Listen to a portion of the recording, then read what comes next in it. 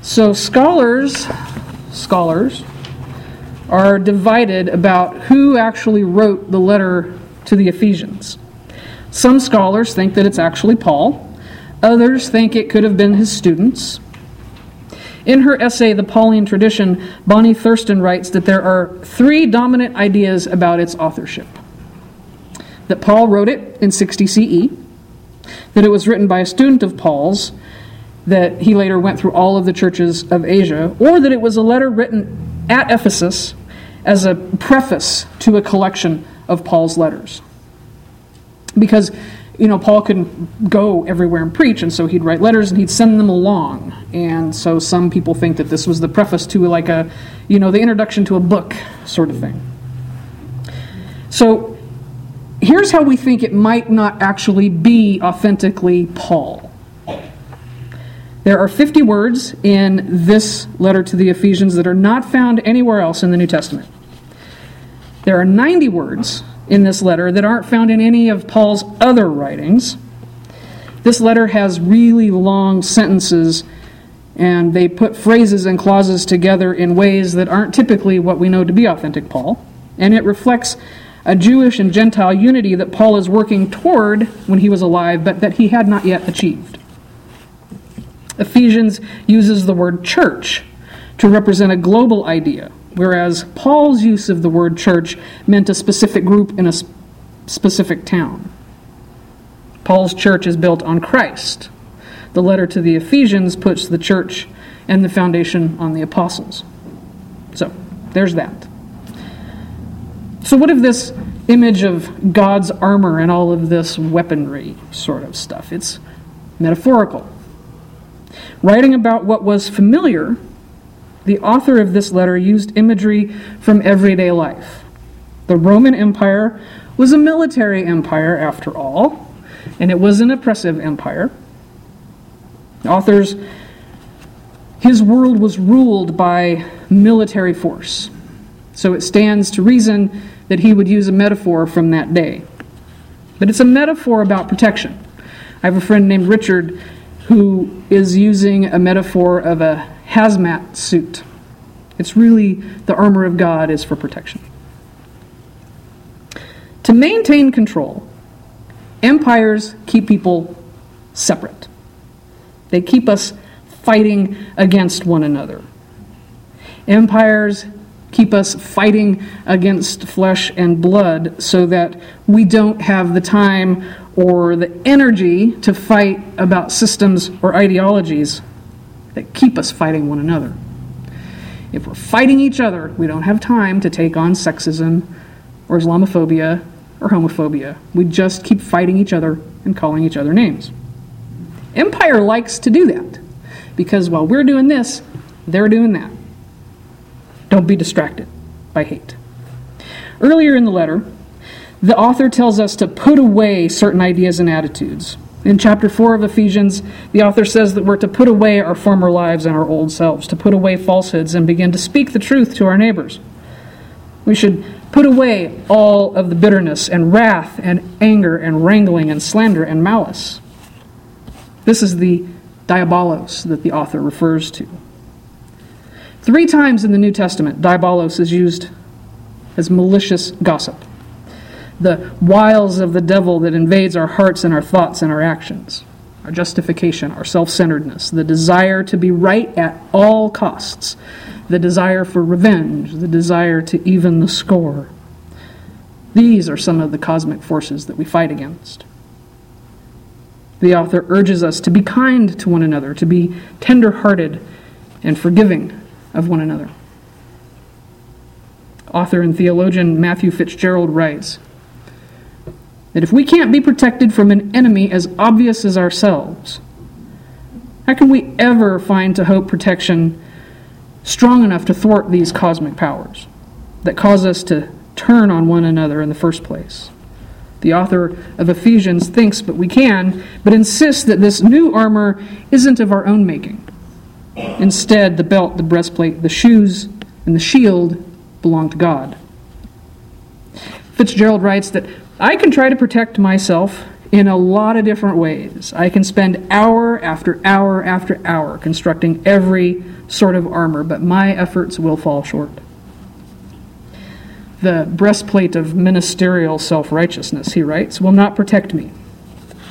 I have learned over the years that a helmet made of bourbon and a sword forged from cynicism are also insufficient, as are prosperity, religious zeal, fitness, and even family. None of these, he says, are strong enough to hold back the cosmic powers of the present darkness.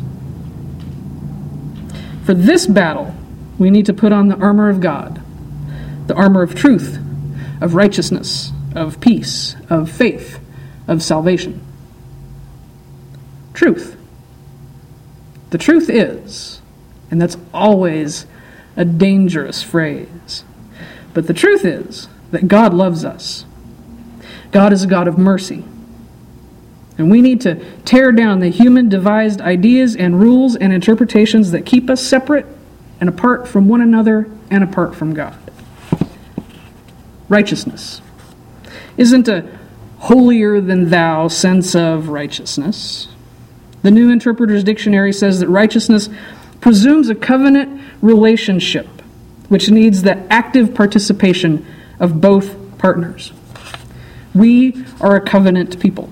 We have entered into a relationship with God in which we too are called to uphold our end.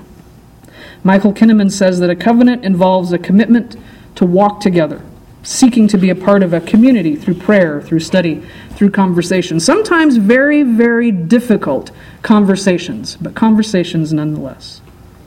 He says that covenant is a mutual agreement to hold one another accountable, intent on recognizing God's grace in each other. We are righteous when we do our very best to keep our covenant with God and God's kids. We will never be perfect at it. Fortunately for us, God does not expect perfection. Peace. We must be ready to proclaim peace wherever it needs to be proclaimed. The Scripture does not tell us which type of shoes to wear, only to put on whatever types of shoes will make us ready to proclaim a gospel of peace. Faith. In what do we have faith? People, places, things, sometimes all of that. Sometimes we put far too much faith on the outside. We put too much faith in our ability to manage. We try to control people and events in our lives, or we look for things to fill up that God-shaped hole. But when we take these steps where we trust God, believing in the love of God, we can come to understand and have faith. The author of the letter of Hebrews says that faith is the assurance of things hoped for and the conviction of things not seen. As we grow in our understanding of and experience with God, we grow in faith. That's why shared story is so important. Salvation, emancipation, freedom. Martin Luther King Jr. said that human salvation lies in the hands of the creatively maladjusted. God has given us all gifts, and sometimes those gifts don't fit within our social norms. Use your creativity. Use that thing that makes you different. Use that thing that makes you creatively maladjusted so that others can find freedom and salvation. Finally, prayer is the thing that gets it done. In the Message, we are told that prayer is essential. Pray hard and long. Pray for your brothers and sisters. Keep your eyes open. Keep each other's spirits up so that no one drops out. Prayer is what keeps us strong. It's what rights our mind when our thoughts are racing in 1,000 different directions. When we feel alone and lost and scared, we can pray and we'll find some sort of a connection to God that we know deep down in the center of our being loves us. We pray so that we can clear our thinking of selfish motives. We pray so that it is clear for us to be of service. We pray so that we can develop a relationship with God and that we can be more assured that our thoughts and actions are motivated out of love and caring rather than out of fear and self-righteousness. We pray so that we will be more confident that our intuition is God-centered rather than self-centered. I'm going to close this with a little inspiration from Martin Luther King Jr. He gave this sermon on Easter Sunday in 1957 at Dexter Avenue Baptist Church in Montgomery, Alabama. And he was talking about a trip that he and his wife had taken, and they were standing over the tomb of Napoleon, and he said that it was one of the most beautiful sights in the world. It was the greatest tomb erected anywhere in the world. It could only be matched, he said, by the Taj Mahal in India. And then he went to another tomb of a great hero, a great warrior, a mighty genius. He looked at Alexander the Great and all of Alexander's military power, and he said, you know, he might be a great man, but this will one day come to an end. And then King says that he started to think about Genghis Khan and how all of his power came to an end. And then he said, I thought back to all of the Caesars. And even with the mighty, mighty sword of Caesar, all of that Roman Empire came to an end. The glory of Rome did fall. And then I thought about Charlemagne, and he's gone. So says King, I could see Napoleon also going down, that he had conquered more nations than any warrior ever. And I watched him as he marched onto his Waterloo, and I could see Napoleon, with all of his military power, dying and faltering with his army. And I said to myself, this is the doom of every Napoleon. This is the doom of every man in every nation that feels that its ultimate victory can come through force. In the midst of that, as Coretta and I walked away from that building, I decided in my mind to go back a little bit beyond that, and I went back about 20 centuries, and I could see a little boy being born. I could see him at the age of 30 years and going out on his Galilean mission. He didn't have any armies with him. He didn't have any followers with him. He didn't even have 100% cooperation from them, for one of them betrayed him and another went on to condemn him and deny it. All of them deserted him at the end. But I thought about it. And I watched him as he walked beyond the hills of Galilee, just going about doing good, just preaching the gospel to the brokenhearted, healing the sick and raising the dead. And I watched him, and I looked at him, and I said, now, he doesn't have a band following him. He has no great army. He has no great military power. And then I can see him go out with another kind of army. I can hear him as he says somehow to himself, I'm just going to put on the breastplate of righteousness, and I'm going to take the ammunition of love and the whole armor of God, and I'm just going to march. And my friends, he started to march.